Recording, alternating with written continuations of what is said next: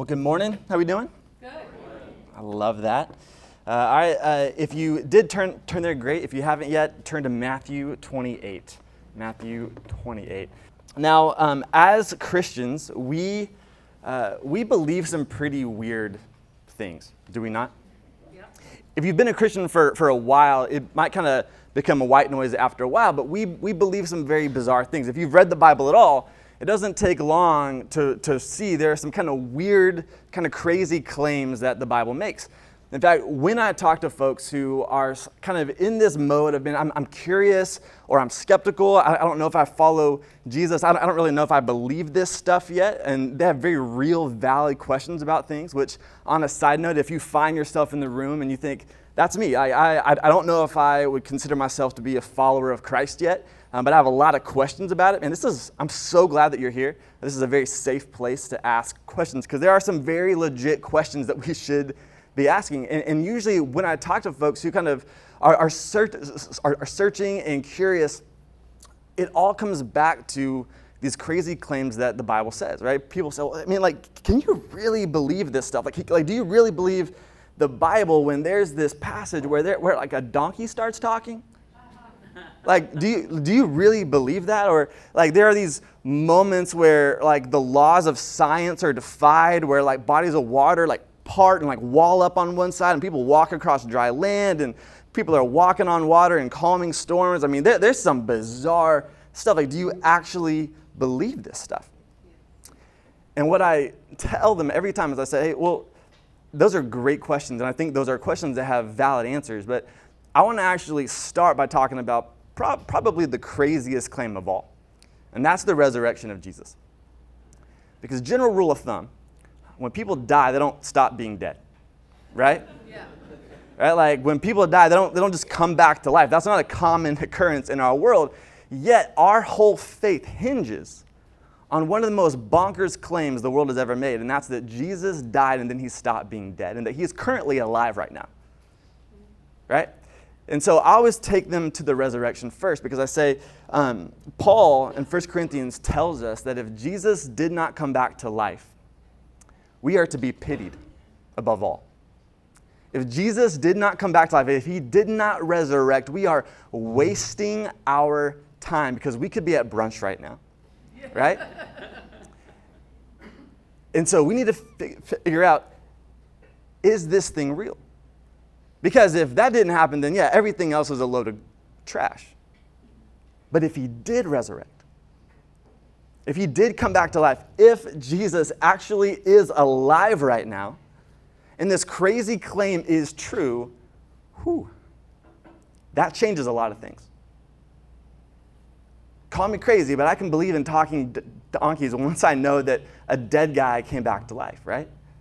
All those things are things that we can talk about. And so we are approaching Easter. That's next week. And next week, Graham is going to walk us through the implications of the resurrection and talk through, like, what does the resurrection actually mean for our lives? But today, I want to talk about, how do we know that this thing is true? How do we know that Jesus actually rose from the grave? Because we as believers just kind of throw around, hey, he is risen indeed, like that's not crazy. Can we just acknowledge that's crazy?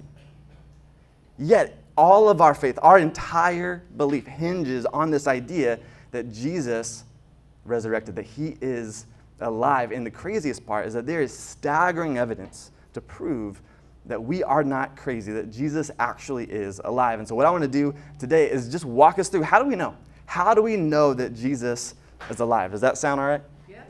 Okay. The first reason we know that Jesus is alive is because the Bible says so, right?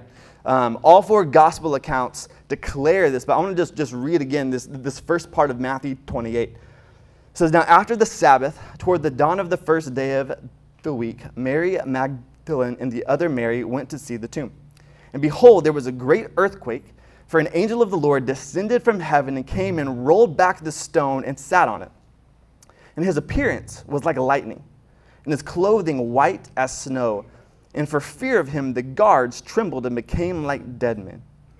But the angel said to them, do not be afraid, for I know what you seek, or for I know that you seek Jesus who was crucified. But he is not here, for he is risen. as he said. Now come see the place where he lay. The number one reason we believe that Jesus rose is because all four gospel accounts tell us so.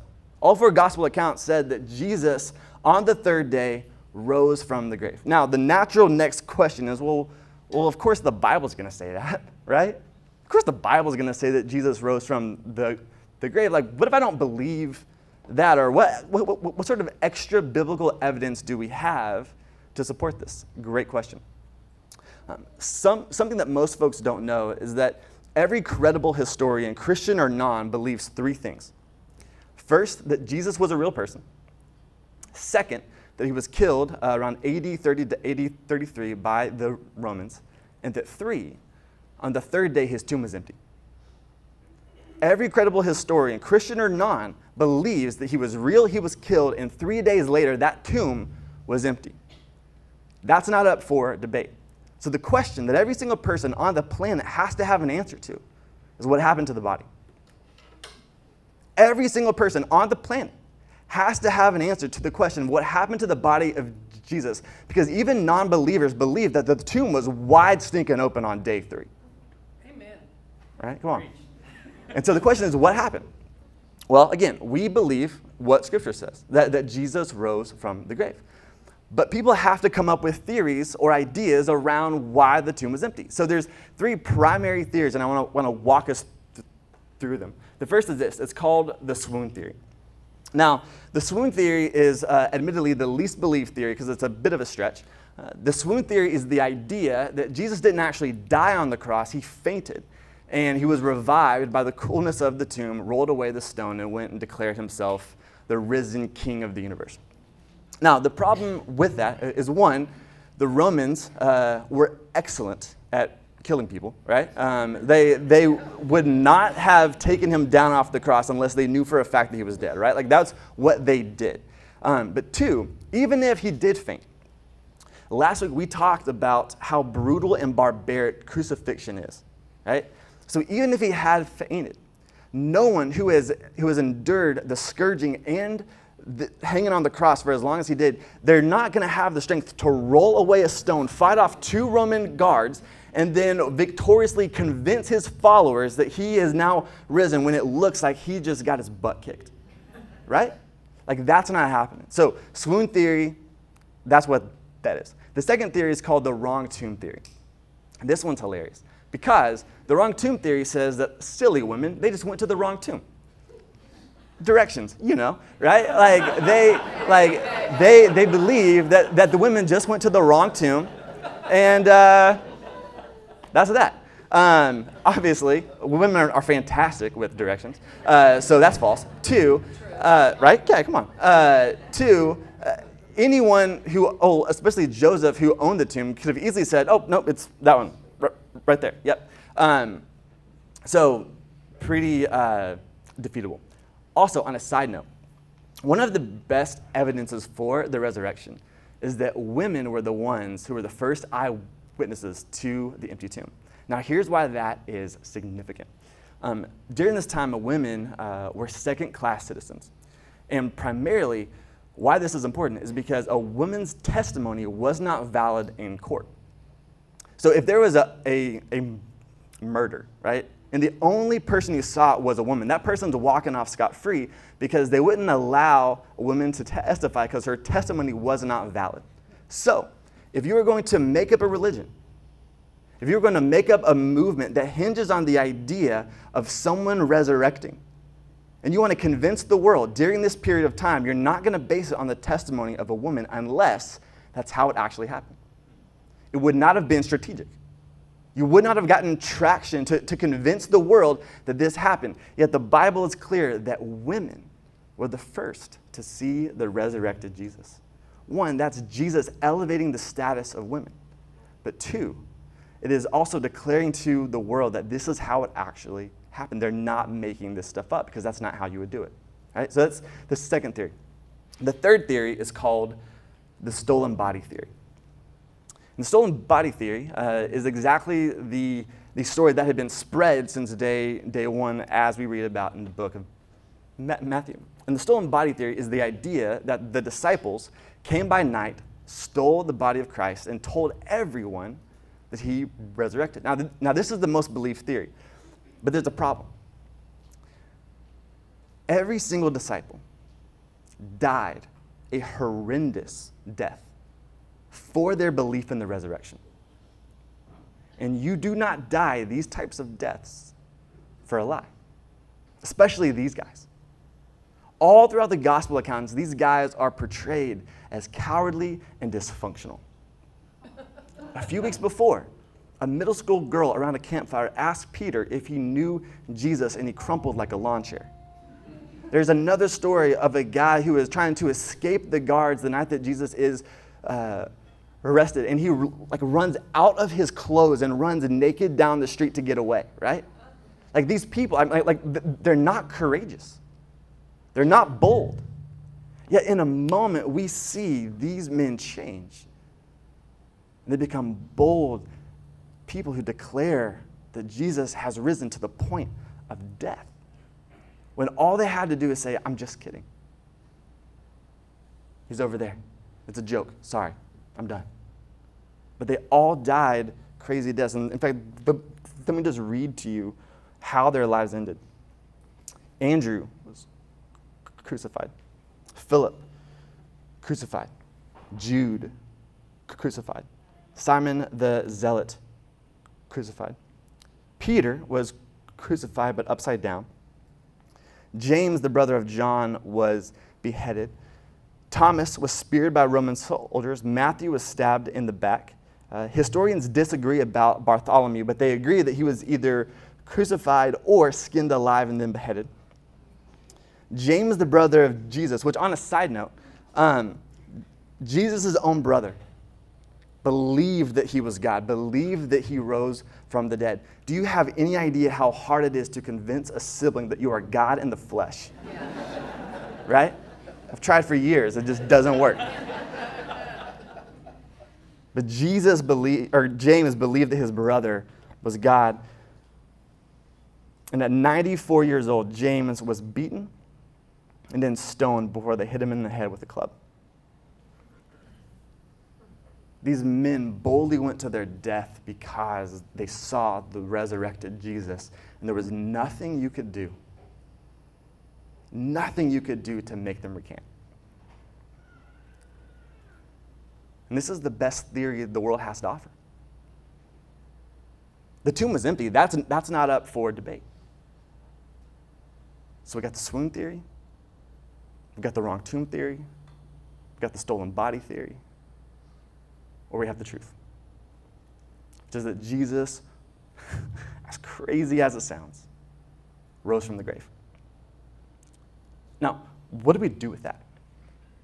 What do you do with the fact that Jesus rose from the grave? That all of this evidence sort of points in this direction. One, you're not crazy. You're not crazy. We believe some pretty wild stuff. I think from time to time, we should acknowledge the fact that we believe some wild stuff. And maybe you're in the room and you have some serious doubts. And those are valid doubts because, again, dead people don't come back to life. It's not a thing that typically happens. But there is evidence surrounding this historical moment in time that something out of the ordinary happened, that a true miracle happened, and you are not crazy for believing it. I'll give you an example. There is an old Harvard Law School professor named Simon Greenleaf, and he wrote the book on evidence. In fact, for about 100 years, his book was the book on evidence if you're studying how to become an attorney. But he was also an outspoken atheist. And apparently one day, a few students of his went to him and said, hey, we think you are brilliant. Your mind is impeccable. But we also believe that Jesus rose from the grave. Could we challenge you with something? He says, sure. He said, can you use your book on evidence to prove that Jesus did not rise from the dead? And he says, absolutely, I would love to. And he became a believer. In fact, he became one of the world's greatest apologists, declaring the resurrection of Christ because he looked at the evidence that we just walked through. And he says, if I was in a court of law, I could not prove that Jesus didn't rise from the dead. If anything, the evidence is in favor of the resurrection, as bizarre as that may sound. Right? So there is logic, there is reason, there is history behind this crazy claim that we hang our entire faith on. And so the first thing we need to know is that, one, you are not crazy. But two, Jesus is alive. Amen, right? This is true. It means that Jesus is alive right now. Like he is alive. Which means that every single thing that he has ever said is true. That everything that we read about him in the Word is true.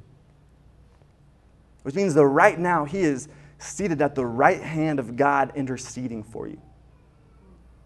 He is at the right hand of God advocating for you.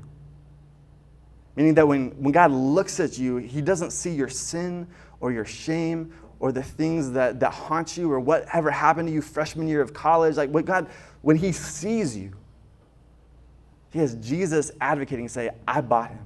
I bought her. I paid for that. They have been washed clean. They are sons and daughters because of what I have done. It also means that there's coming a day when Christ is going to return.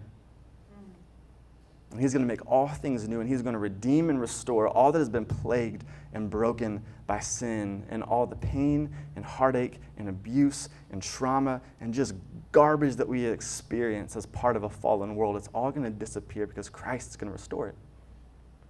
Because that's what happened when he rose from the grave. He made a promise that that's what's going to happen. And so Jesus is most definitely alive.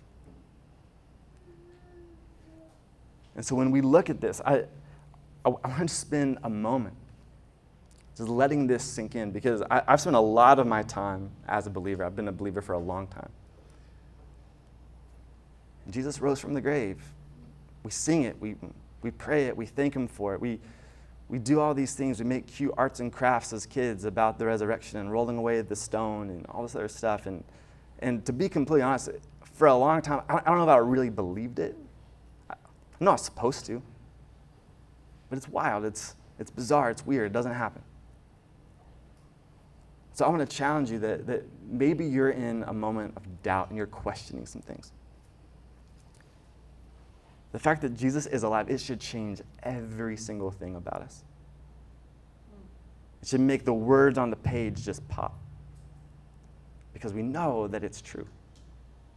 And that if this is true, then we can talk about all the other things. And so as we go into this season of Easter, where we celebrate the resurrection, my prayer for us as a body of believers is that we don't just do another fun pastel Easter where we declare that he is risen indeed, but that when we declare that he is risen indeed, there is passion and fervor because we know that our God is alive.